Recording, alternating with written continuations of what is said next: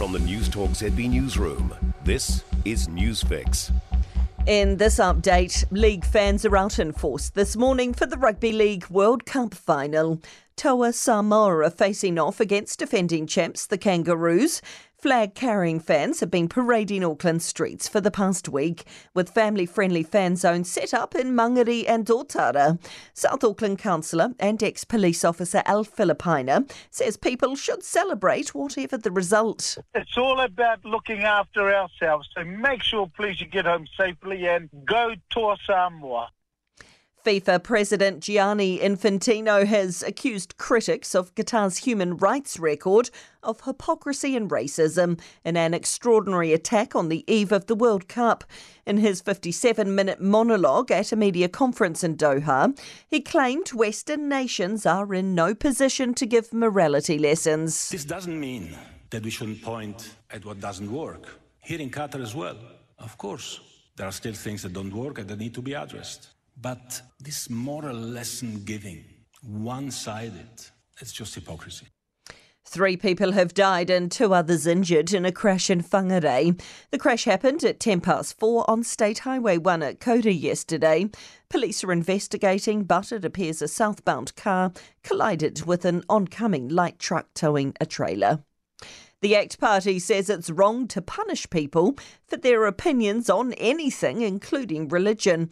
The government will make one change to hate speech legislation by amending the Human Rights Act to address incitement towards religious communities.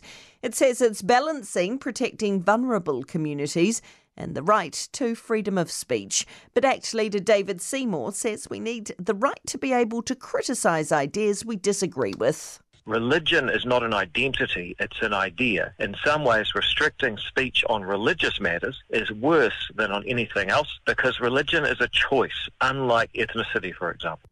And that's news. I'm Donna Marie Lever. To sport, the All Blacks have made a powerful start to the tour finale against England at Twickenham. Dalton Papali'i and Cody Taylor have scored early tries to put New Zealand up 14-0.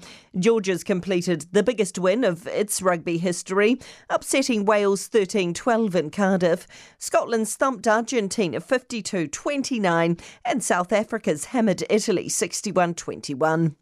The Kiwi Ferns have been thrashed 54-4 by Australia in the Women's Rugby League World Cup final in Manchester. Liam Lawson has won the Formula 2 sprint race at the season-ending Abu Dhabi Grand Prix. Australia has thrashed England by 72 runs at the SCG to take an unsaleable 2-0 lead in the 3-match ODI cricket series. And Novak Djokovic has beaten Taylor Fritz in straight sets to reach the final at the ATP Tour Finals in Turin as he chases a record equalling 6th title at the year-end championships. And that's sport. For more news, listen to Newstalk ZB live on iHeartRadio.